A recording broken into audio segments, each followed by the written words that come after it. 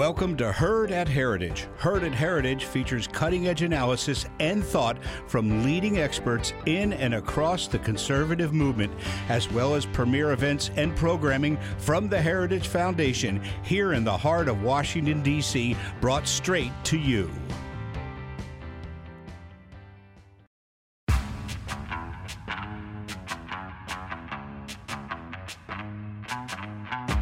Hello and welcome back to the Power Hour, the Heritage Foundation Center for Energy, Climate, and Environment's podcast.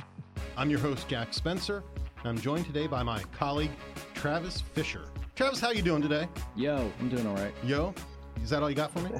Yeah. All right, I have a question for you, and I'm going to reveal myself, perhaps in some people's eyes, as a bad father. However, I like to chit-chat a little bit before this. Do you watch South Park? Are you a South Park person? Is it? Yeah, I am. My daughter's 14. Perhaps too young for South Park. Certainly too young for certain episodes of South Park. I was more into South Park when I was 14 than I am now. I've been a bad fan. I haven't watched for a few different seasons now, but my daughter and I watch an episode a night, generally speaking. And the episode last night was apropos to what we do here, which is talk about energy environment issues. And I bring it up because, as is so often the case, we hear how The Simpsons predicts the future. You know, they have an episode in 2002 about something that just happened. Well, there's actually a South Park episode about how The Simpsons did everything. Oh, well, yeah. That's not the episode I'm talking about. Okay. But I am talking about an episode where they, in fact, do tell the future. This episode was from 2007. And it was right as Priuses were becoming popular. Oh, and I know the one. The premise was that people who drive Priuses do worse for the environment than people who don't, and that they drive because they're smug, and that the smugness leads to other bad things happening. And I just thought it was hilarious. Wasn't this in the episode? Wasn't the vehicle called the Pius? Yes, yes, it was. Yes. So anyway. I just thought I would bring it up. It was a hilarious episode and so telling about the future we were headed into at that time and are pretty much in right now. So anyway, there you go. Anyway, so you know it's not a show until I remind everyone about the Power Hours email account. Yep. And, well, that's your job because I screw it up. So you want to tell us? You remind me to remind everybody. Yes. So I'm reminding you now. What is that email? The email is thepowerhour@heritage.org. There you go, everyone. Give us your input. Tell us what we're doing right, what we're doing wrong. We love to get the feedback, and we get lots of it. It helps to inform us what we're going to do. If you know any South Park episodes or Simpsons that are relevant, let us know. We'll watch them and comment on them. And we will respond to everything. If you take the time to send us an email, I promise you we will respond to it. So tell us one more time that email. thepowerhour@heritage.org. Very good. Now, you know what I'm tired of talking about? I can't guess now. Well, I'm going to tell you. I am tired of talking about so-called green energy. Look, I believe in energy competition. If wind and solar, whatever, can compete, then fine. If there are regulatory or other policy barriers to those energy sources competing, then fine. But I'm so sick of hearing about how wind and solar are so awesome and are just going to power our future and how everyone just loves it. Yeah, we love it so much, Travis. We love it so much that Washington and state capitals across the country are forcing us to use it. It's an idea so good that you have to not only mandate it, but also subsidize it to the tune of trillions of U.S. dollars. It's insane. That's how good this stuff is.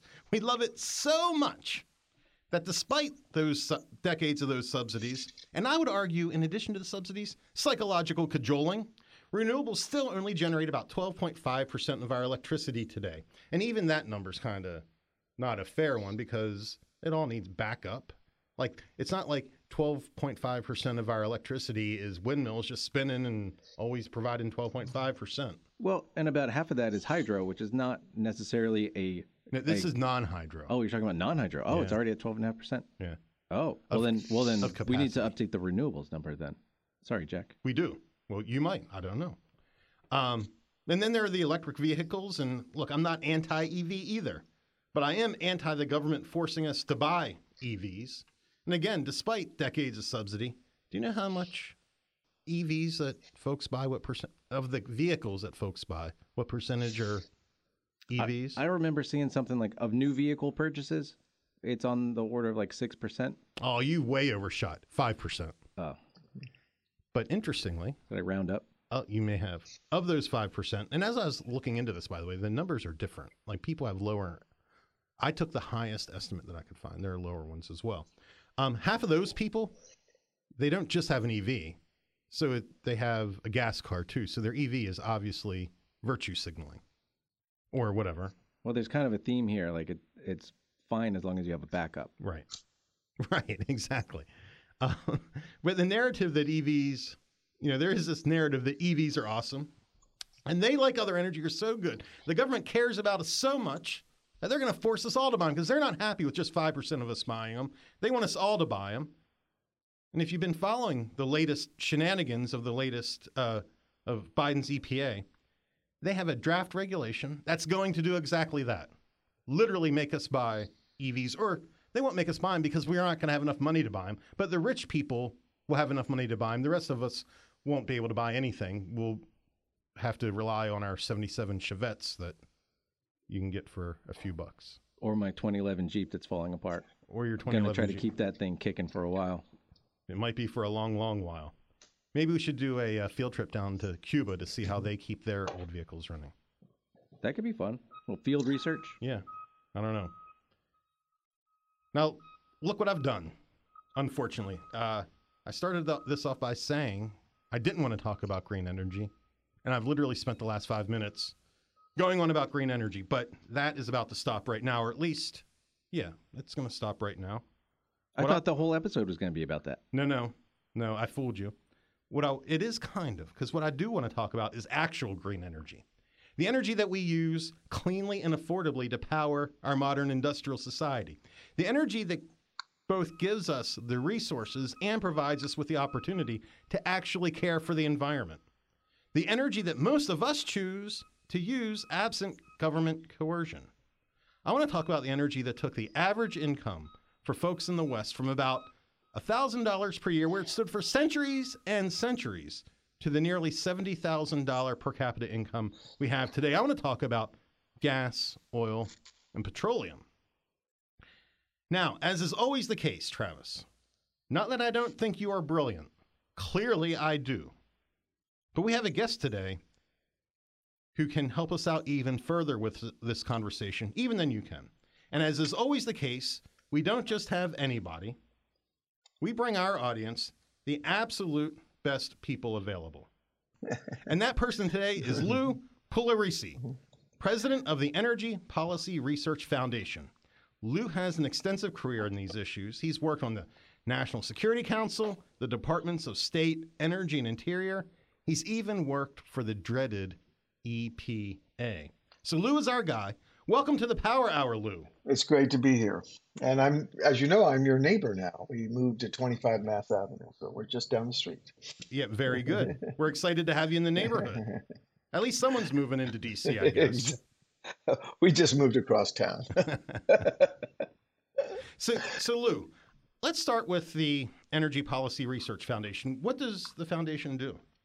So if you think of EPRINC used to be called many years the Petroleum Industry Research Foundation. It was started in the late 1940s, and it was really it was sort of put together by terminal operators, refiners, and people interested in liquid petroleum issues in around 1944, when they were fighting over whether with the FTC whether the price of heating oil should be 17 cents or 17.5 cents. And over time, it was in New York City until around 2005, 2006. I took it over in 2006 when the board sort of reorganized itself and said, look, instead of just writing a bunch of stuff consultants work on, let's work on policy.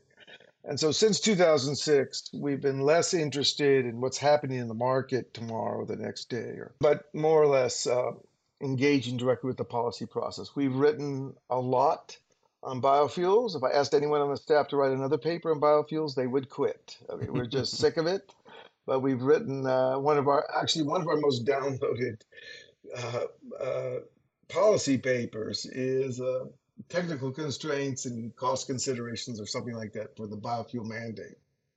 We also have a very popular paper that engineers draw down all the time called a primer on gasoline blending, but that's not what we're here to talk about today. We testify a lot on Capitol Hill, of course, much like you folks. We are here to talk about a specific report. You have a spanking new report that just came out called A Critical Assessment of the IEA's Net Zero Scenario, ESG, and the Cessation of Investment in New Oil and Gas Fields. Now, we want to get into a bunch of the details of this, but could we start with just a sort of an overview of the report, its purpose, its findings, that sort of thing? Right, and maybe a little bit of history on the IEA may be worthwhile. Yeah. So if you go back to the mid '70s, this was a big feature when Kissinger, I believe, was head of the NSC, and the idea was, look, the developed world faces a kind of unique threat. It was after the Arab oil embargo, in that there's a relatively few number of countries with who have a concentration of low-cost resources, and those low-cost resources can impose threats and concerns for the developed world, because we were very large net importers then. And those are two aspects of that threat. Was one, they could restrain output and charge higher prices than would prevail in a more competitive environment, or they could engage in restraining production by halting the sale of their commodities, or they could just blow up, right? They could have trouble. They're an unstable part of the world. So the U.S.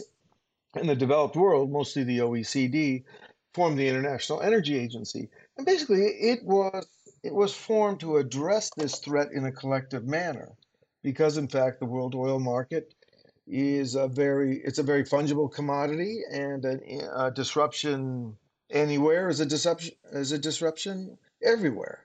So, and out of that came the formation of the Strategic Petroleum Reserves and initiatives to find alternatives to Middle East oil. And what this report is that the IEA has kind of lost sense of what its mission is, and they have adopted the mantle to do everything for net zero. Now, if your listeners don't know what net zero is, I was just going to ask you. Net zero is an idea that if we could just stop using hydrocarbons and switch to, let's call them so-called renewable fuels, then we could reduce our carbon emissions and all the threats associated with climate risk or the climate consequences of carbon emissions, which we won't talk about today, but we might want to talk a little bit about that they would be healed in some way, that the threat, whatever you might perceive the threat of more CO2 to the climate, rising sea level, more severe weather, droughts, severe weather patterns, all these things would come to an end, or they would get a lot better. Now, that requires you to take on the idea that you can go, and remember, this carbon emissions, it's not like a local criteria pollutant. It's a worldwide thing. It doesn't do any good to clean up the carbon emissions in the LA basin. The air quality is not going to get better there anytime. But the idea is you have to get the whole world to cooperate on this. So some basic data, there's two sets of data that you need to think about right away. You already spoke about this. We've spent a ton of money on this worldwide. In fact, if you look at the Bloomberg NEF research, they've got around 6.5 trillion since 2004, and primary energy produced by so-called renewable fuels is not more than 5%. That is a big number over many years to get such a low yield. And the other interesting fact that we all have to keep in mind, if you take the developed world and we all went to net zero by 2050, in the absence of the rest of the world where the major economic growth, energy requirements are going to take place, total carbon emissions would probably be no less than 10% than under a business as usual scenario. Mm-hmm. So this is really not anything we can fix ourselves or unilaterally. In fact, I have a good one of my trustees once was he's in the mainland now, but he used to be the CEO of Hawaii Gas, and they had an enormous program to reach net zero in Hawaii. And I said, I had a chance when Brian Schatz was at that time he was lieutenant governor, he wasn't a senator. And I said, do you really think this makes sense for Hawaii? I mean, just think of it as a kind of a game theory problem, right?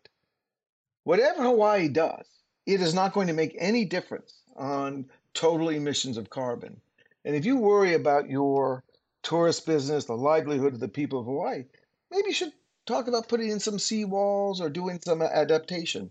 So basically, as a fundamental engineering problem, there's been a complete abandonment of a common sense approach to this problem and in favor of a kind of obsession with technologies. You talked about electric vehicles, I think we did earlier. Um, the EVs are probably the most costly way to reduce carbon that I can think of. They don't even reduce carbon until you drive them about 60 to 80,000 miles, if you believe the Volkswagen data, which is pretty good data. Mm-hmm. We've talked about this before on the podcast, and I certainly am not going to try to put you into a corner on this, but I'll say it for myself, that all of those facts that you just mentioned make me question whether or not reducing carbon is the actual purpose of this agenda. It makes me think that the whole carbon narrative becomes the vehicle by which to achieve a political and economic agenda. So this is two theories of government behavior. There's one theory is that the government can organize itself to engage in some kind of effective conspiracy and yeah, it's possible that that's it. But I always like the incompetence theory myself. I mean, I do think this thing has taken on a life of its own, that all the money the government's passed around, all the socialization of this as a kind of common objective society should have, has made it very, very politically incorrect to take a bunch of engineers and put them in a room and say, okay, what's a low-cost way to fix this problem? I mean, I always say that if you brought a bunch of engineers from Mars and you said, look, guys, just take it from me, this carbon's not good for us. What do you think we should do? You know what there's no doubt, if you get a bunch of engineers in the room, they tell you the same thing. Well, probably try to produce a lot of gas because it's cost effective, drive out some coal, think about what kind of adaptation you're going to do, and then put some research into long-term strategies to see if you can find some cost-effective alternatives. And if you can't, they're not going to happen. Yeah, I mean, I certainly agree with that. Yeah. And we're going to get to the study for sure.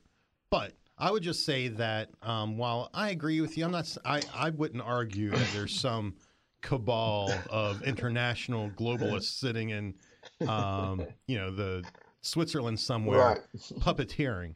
What I would say, though, is that there's a leftist worldview that the purpose of which many people are sympathetic toward, and that the one of the objectives of achieving that world is a consolidation of power within governments, and that this is a good vehicle to do that.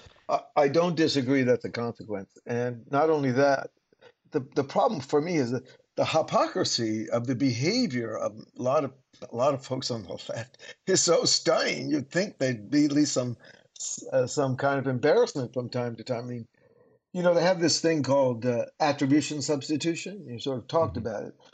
If you go, I think about half of the total subsidies, half of the kind of tax, the tax reduction subsidies for buying an EV show up in California.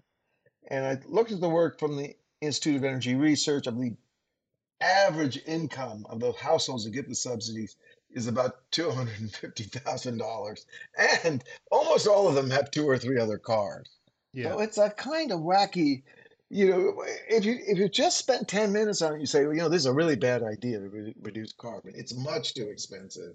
It takes us away from a position where we have enormous strength in terms of national power and national wealth as the world's largest oil and gas producer, and then tries to move us to an area where we have very little comparative advantage. In fact, we'll be reliant on,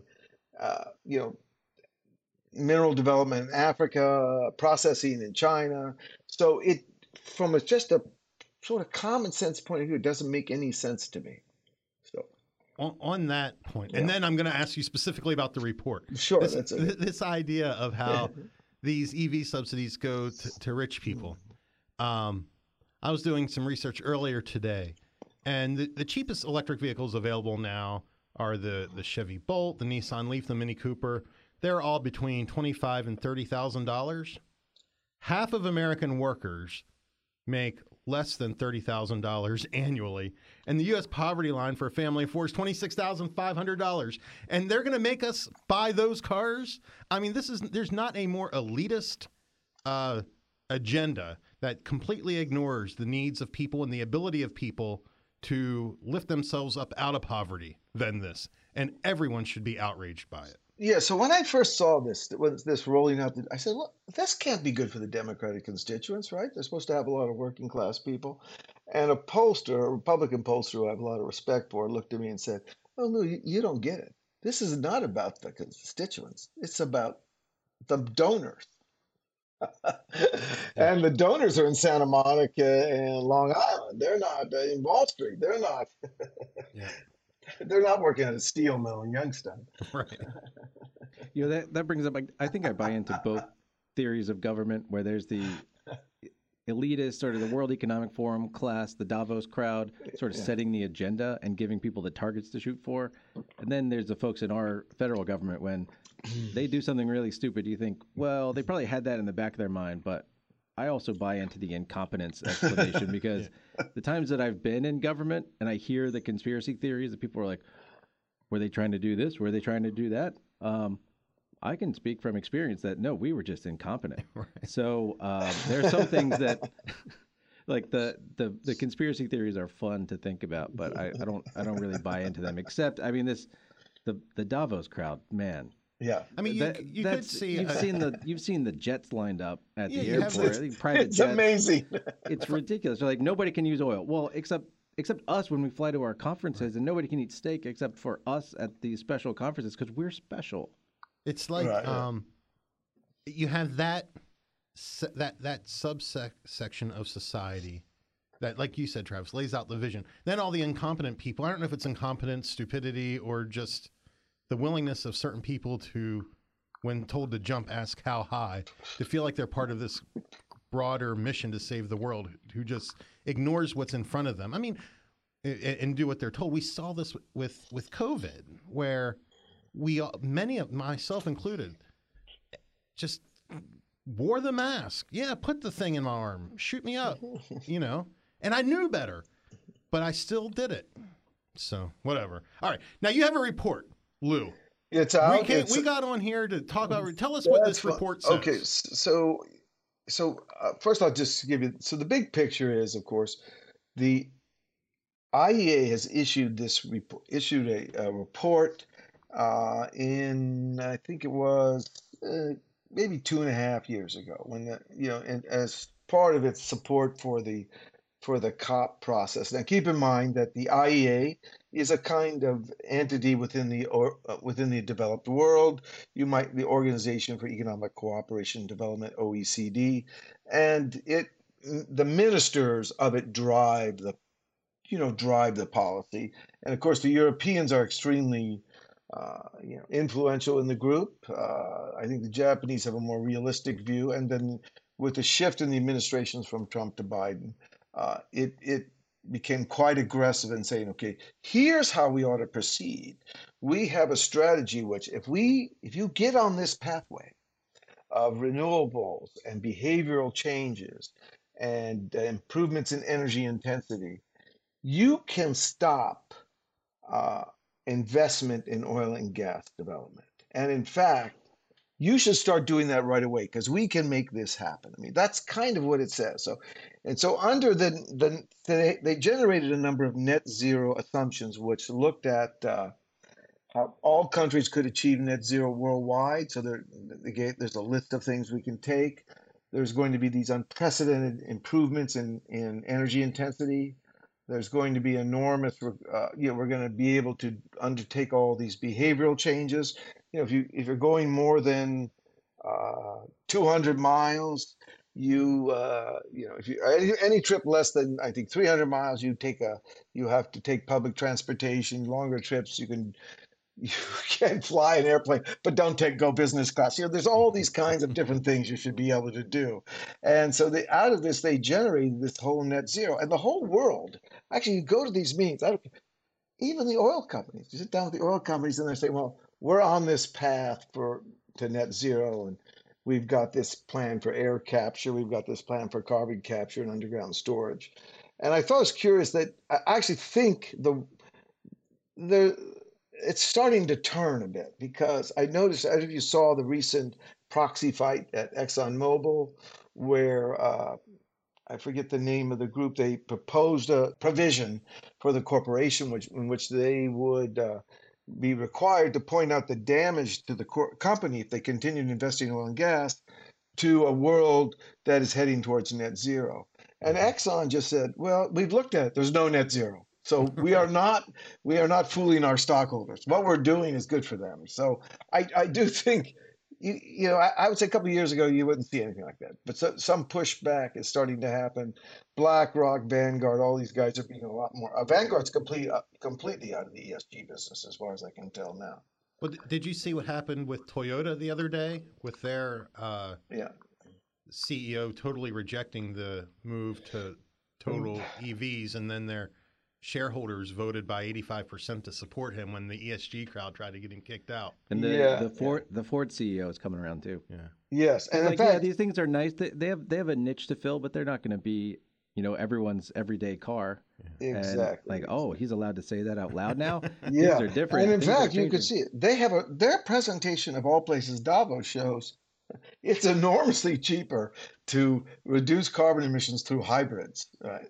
I personally don't own a hybrid. It's too expensive, but I still, there's this whole idea of having a central plan. And that's weirdly where it says what the report gets into. It says, okay, let's look at all the pathways. Let's look at the pathways to electrification. Let's look through the pathways for energy efficiency. Let's look through all the behavioral changes that are necessary. Let's look at the full electrification of the world economies and say, well, all of those pathways have a huge number of landmines, and we try to go through it in a very kind of quantitative effect to sort of look at it. And what happens to that is if you step back and you just try to figure out, okay, how hard is it to do each one of these things? And you see right away when you start running the numbers, when you start looking at the kind of massive amount of material and minerals and land you're going to need. I'll give you a couple of examples. If you want to reach the solar requirements that are in the net zero analysis by the IEA, you have to replicate the entire land of Texas. Well, really? That's not including the additional transmission lines, right? You have all these things. Travis does a lot of work in electricity. You have a lot of instability in our power systems now. Well, what happens when you marry asynchronous with synchronous power? We got all the data from Tokyo Electric Power. They gave us all their data. It showed that when they hit 32% of intermittent sources, we're talking wind and solar, their cost structure shot up like an arrow, straight up. They say it's not possible. It can't be done. Maybe it can be done in 200 years, but it can't be done on this timeline. And you go through this thing step by step. The notion that you are going to replace all these uses of hydrocarbons, and it's not just EVs. As we point out, EVs is a very inefficient, costly, and somewhat dumb way to reduce carbon emissions.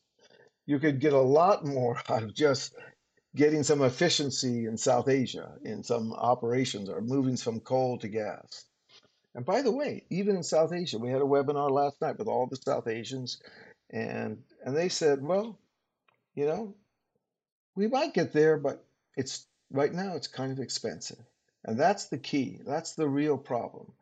And so if we proceed with this strategy, we're going to get what we call a sort of a two energy transition. We have the OECD kind of hobbling itself with lower economic growth. And you have the Chinese and the South Asians and the Indians saying, well, that's too expensive for us, but we'll make some solar panels and sell them to you. So I do think we need depending on how you want to proceed with this. But right now, the government is just lost on this issue. I do think on the House side, there's some interesting developments, and let's see what happens when the D's in the Senate have to start to vote on some of this stuff.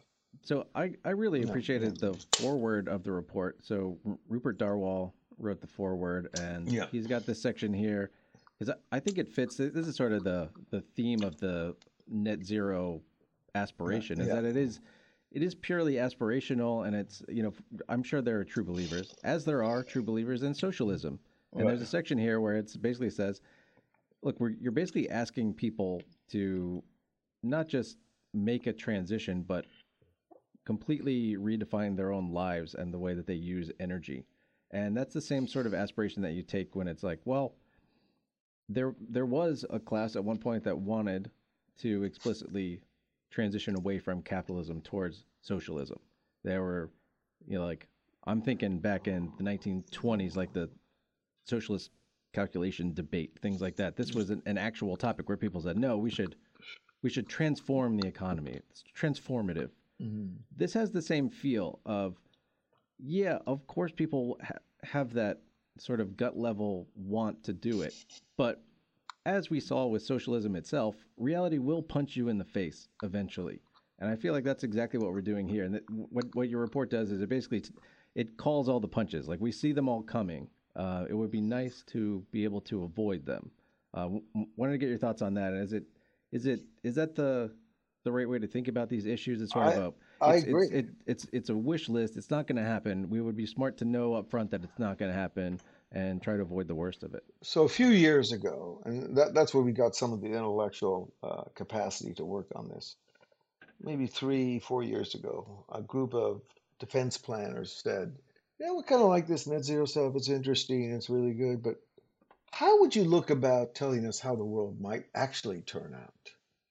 And our response to that, that's kind of a politically incorrect project. You might get yourselves into. We're not worried about it, but no. We have remit to do this kind of stuff. I said, okay, well, we can start to look at that, and that's, to me, is a very telling thing, because here is, if you're a defense planner, your real view of the world is that I have to think about how the world really looks like in the next 30 years, and maybe I have to be careful if I buy into some net zero nirvana that's not going to happen. I'm going to get the wrong answer.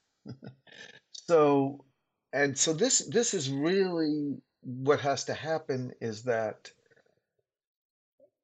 first there's going to be an understanding that if we really do this, we're going to kill our productivity. If you decide to do something as important as all the inputs into the energy operations of the United States, you're going to make it more expensive. And that's part of the problem. We were told, or we're often told, that, look, wind and solar is cheaper, or this will save us against the energy security risks of petroleum. Of course, all that stuff's kind of nonsense when you look at it.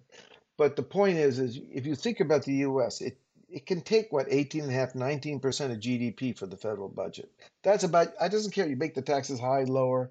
What you really want in the U.S. in the next few years, particularly as this huge debt tsunami is going to hit us, is you want more productivity. You want the most efficient, expansive U.S. economy that we can possibly get.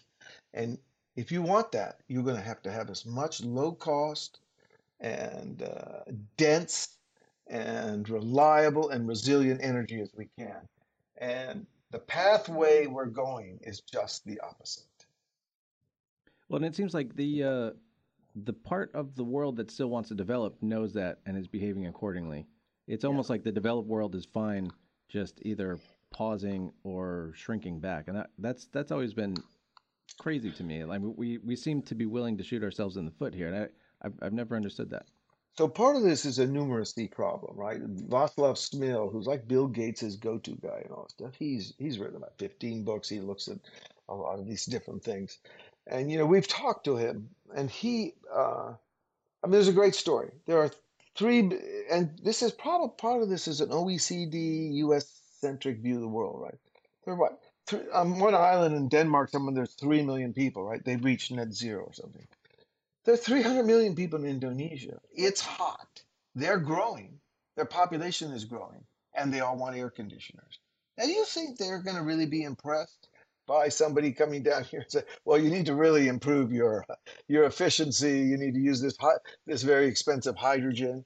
No, I mean they're going to talk about it because the OECD goes around to these countries and says, "Look, if you don't get your act together, we won't be able to trade with you. We won't be able to buy your stuff." And so there's a lot of intimidation taking place. But in the end, even the more, let's say, autocratic regimes, they're not going to stick around if they can't deliver energy at affordable prices. I can tell you that much. That's the one thing they care a lot about. That's right. And there was that one really bad photo op where Janet Yellen was standing outside of a straw hut somewhere in Africa. She was there to talk about green energy. Like standing there in a pantsuit in front of a straw hut. Like, tell me more about how you want me to run on solar panels. Right. Especially on your flight back on the jet. Can you send me a text about solar panels? So I don't know if this is mass hysteria. I can't really understand why, I can't tell how many times people have said to me, trained, Lou, your pragmatic concerns really can't stop us from proceeding with net zero. And I don't really know how to respond to that. And go ahead. I was just going to say, it's perplexing because, when we look and we see what is real before our eyes, and yet it's like so much of the population, you can't talk about it. It's, right. We've been, I think through funding of research, through political correctness, these are all things that have been used to sort of shape our thinking on this stuff. And it has clouded our ability to critically think about it. And as this has moved forward, and it's always the case with big government programs, you build constituencies, you get money flowing, and now it's tough for people, even if tomorrow some definitive study came out and said global warming's bunk, or what we thought about global warming ends up not being the case. I still think you would have a hard time reversing a lot of this stuff because so much industry is being built around it. Well, I have a friend that says if you give someone $1 billion to look for global warming, they're going to find it. Oh, yeah. I could find global warming for $1 billion. But it is interesting that even this kind of work, and you guys know this better than I, but I mean, even to do this kind of work is very tough. There's very little funding for it. People don't really uncomfortable with it. And this particular report is strictly an attempt to look at the numbers. It's not an attempt to say, we don't even talk about climate in the report. We're saying, okay, people want to go to net zero. Let's see what's involved. Right. And you take a look, take a simple thing. Like if you look at the last 5 decades, right? The average improvement in energy intensity, a kind of efficiency gauge, right, is about 1.2%. Well, in the IEA report, we're going to go to 4.2%. Well, this is what Mark Mills calls magical thinking, right? Mm-hmm. I mean, it's just not going to, you're not going to get there. You look at, you realize that between now and 2050, the world is going to want the entire, let's say, volume or energy that the OECD has today. In other words, between now and the next 27, 28 years, the world is going to need and demand and buy and produce the entire energy produced by the OECD. Well, you're not going to get that. There's no way to get that from wind and solar. Yeah, some of these exotic things, hydrogen, ammonia, you might be able to do something there.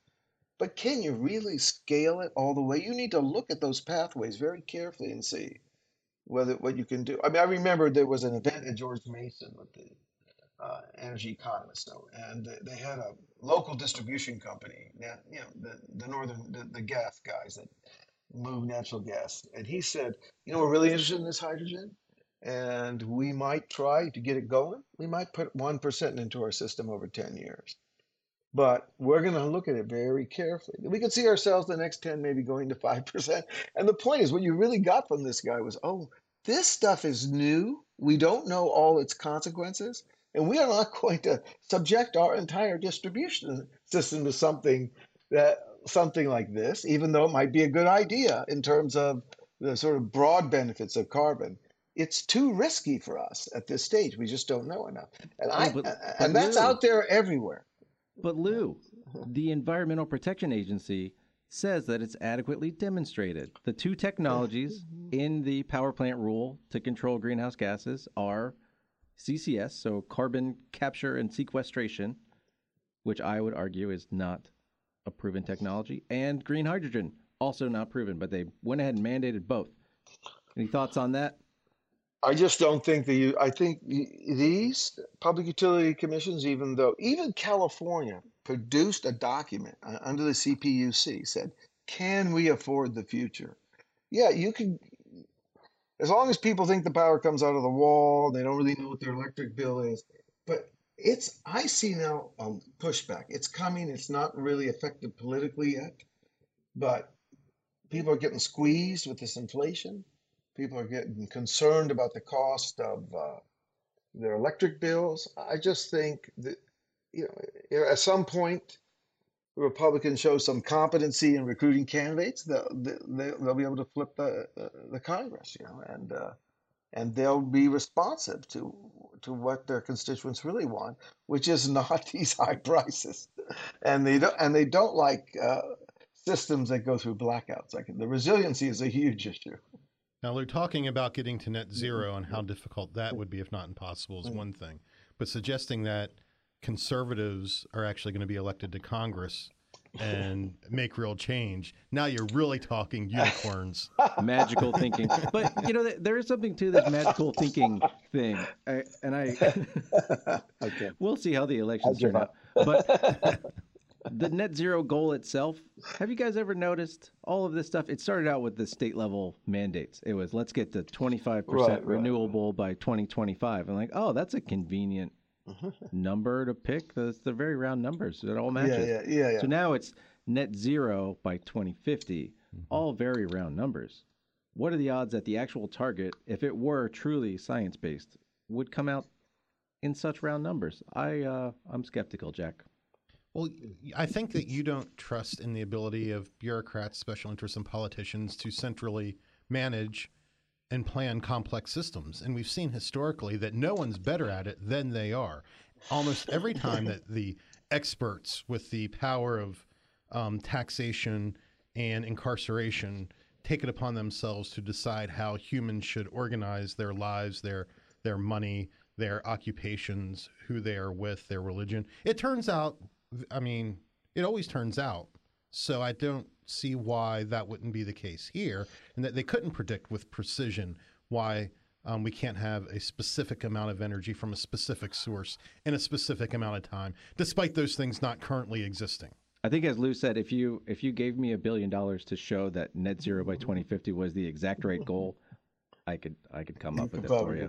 I could produce that. I wanted to ask you about something. All of this stuff is dependent on people changing their behavior, and I would argue that the forcing people to change their behavior is far more a something that gets them to act than does the promise of CO2 reductions. And I know you addressed that in your report. Can you talk a little bit about the sorts of behavioral changes that we would be coerced into in order to achieve net zero? Yeah. So a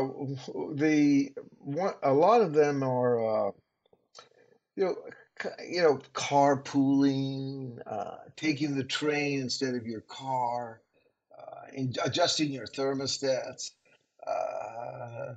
You can have access restriction, registration caps, congestion charges, investment in cycling lanes and public transportation, speed limits, awareness campaigns, corporate target, frequent flyer levies. That's a special one for me. I do love that. And so, this stuff is not rooted in anything rational. And let me just tell you, there's a couple of things I wanted to make sure before that to give a little sense of the scale problem. Let's say you got rid of all hydrocarbons, right? Well, one thing, you think about it, there are 4 pillars of modern civilization which have no cost-effective substitute. cement, steel, fertilizer, and plastics. Well, fertilizer is an interesting one. In the absence of natural gas, you could only use phosphate. Well, guess what? If that's what you're going to use, that's only enough to feed about 3.5 billion people on a mixed plant diet. No meat. Or, I mean, no one's going to do that. Okay. How about per capita? If you look at this kind of, there's a chart in our report, and I hope your listeners will get a hold of it. But if you look at per capita energy demand in Human Development Index, let's take a simple case like India.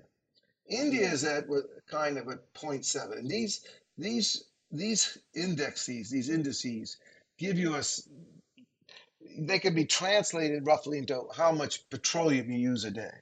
But if you take India and you move it from what's called a 0.7 to 0.8, whatever that percentage is, if they improve that much, and their energy mix doesn't change radically, that's 10 million barrels a day of new petroleum demand. That's massive amounts of more coal. I just think these folks sitting, at Stanford and Princeton, they have no clue what's going on in the rest of the world. And the rest of the world is energy hungry, and they're going to get it. I promise you. They're going to get the energy.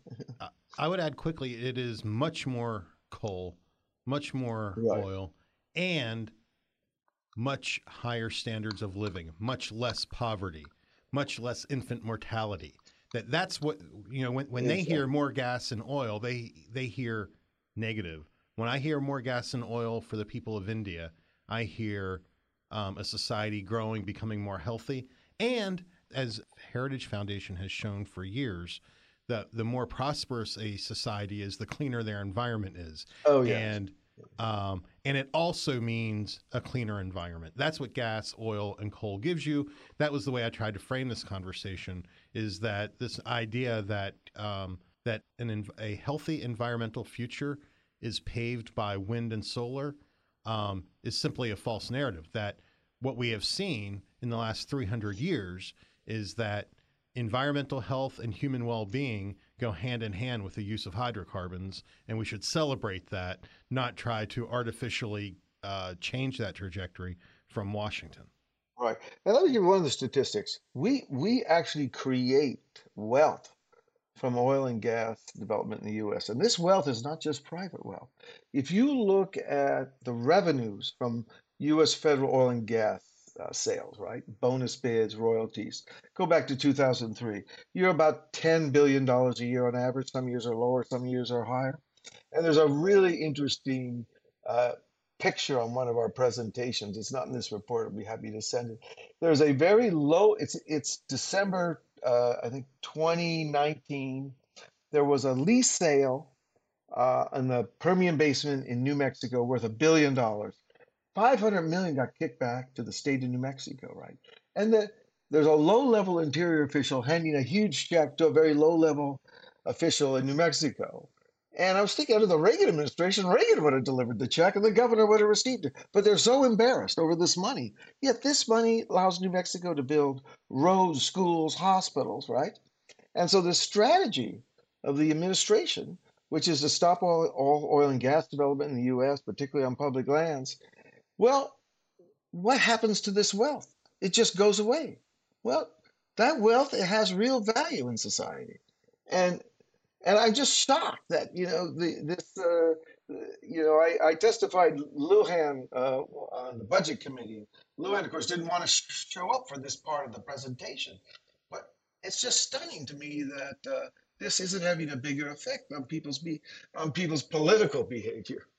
I don't know, Lou. I might have changed sides here. If what you're telling me is that gas and oil development empowers government and increases its size and scope, I might have to get off this issue a little bit. Hey, we're coming up to the end here. I know Travis probably has something else to ask you. I have one thing that I want to ask you. Then we'll close up.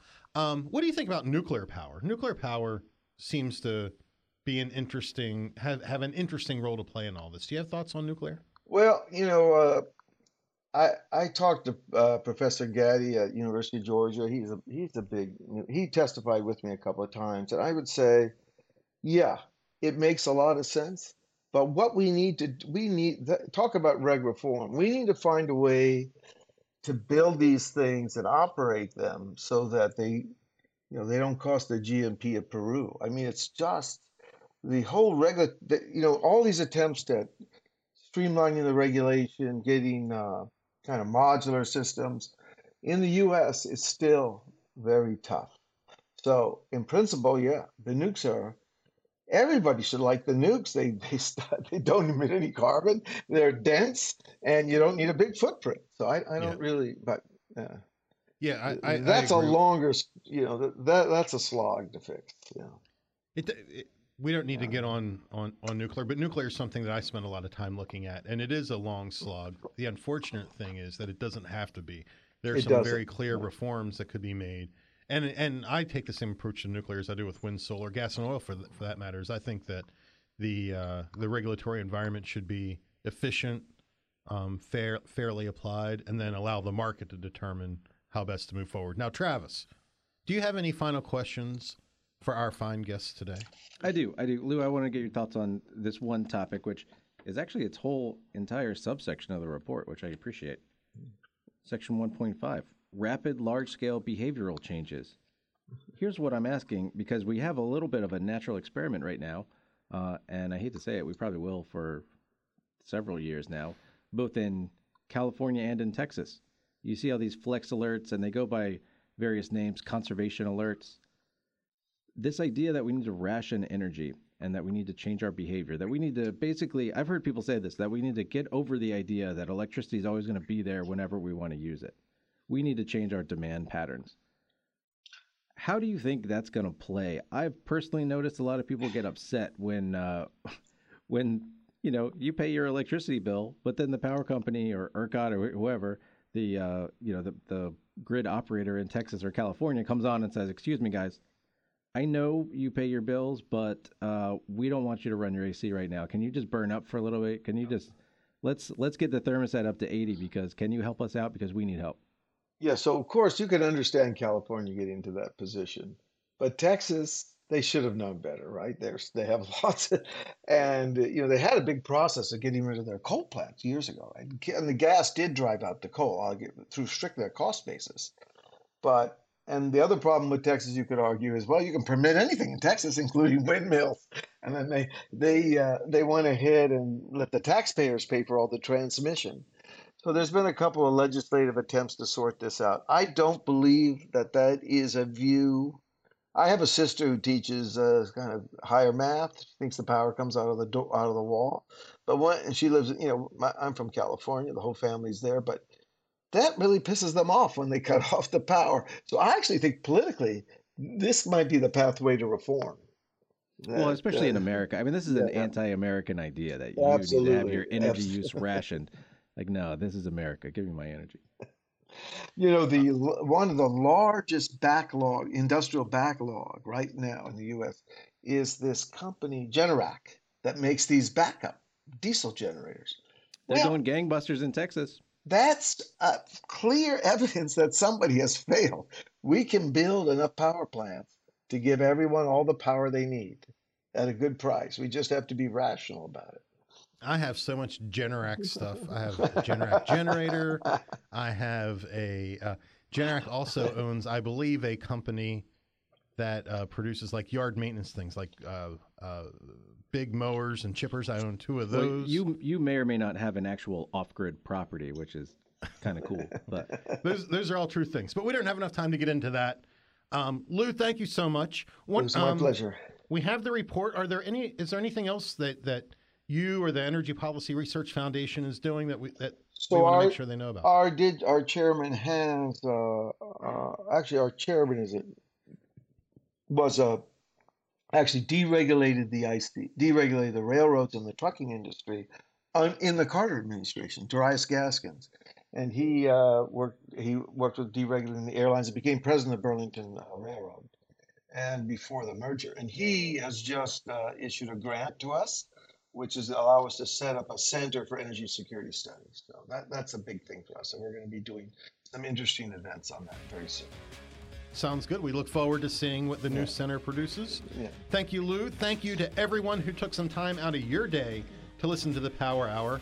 And please, as I always say, if you enjoyed the podcast, tell your friends, family, and colleagues to check us out. And if you didn't like us, tell your enemies to check us out. Either way, just tell someone. Travis, Lou, thank you both very much. Everyone did awesome.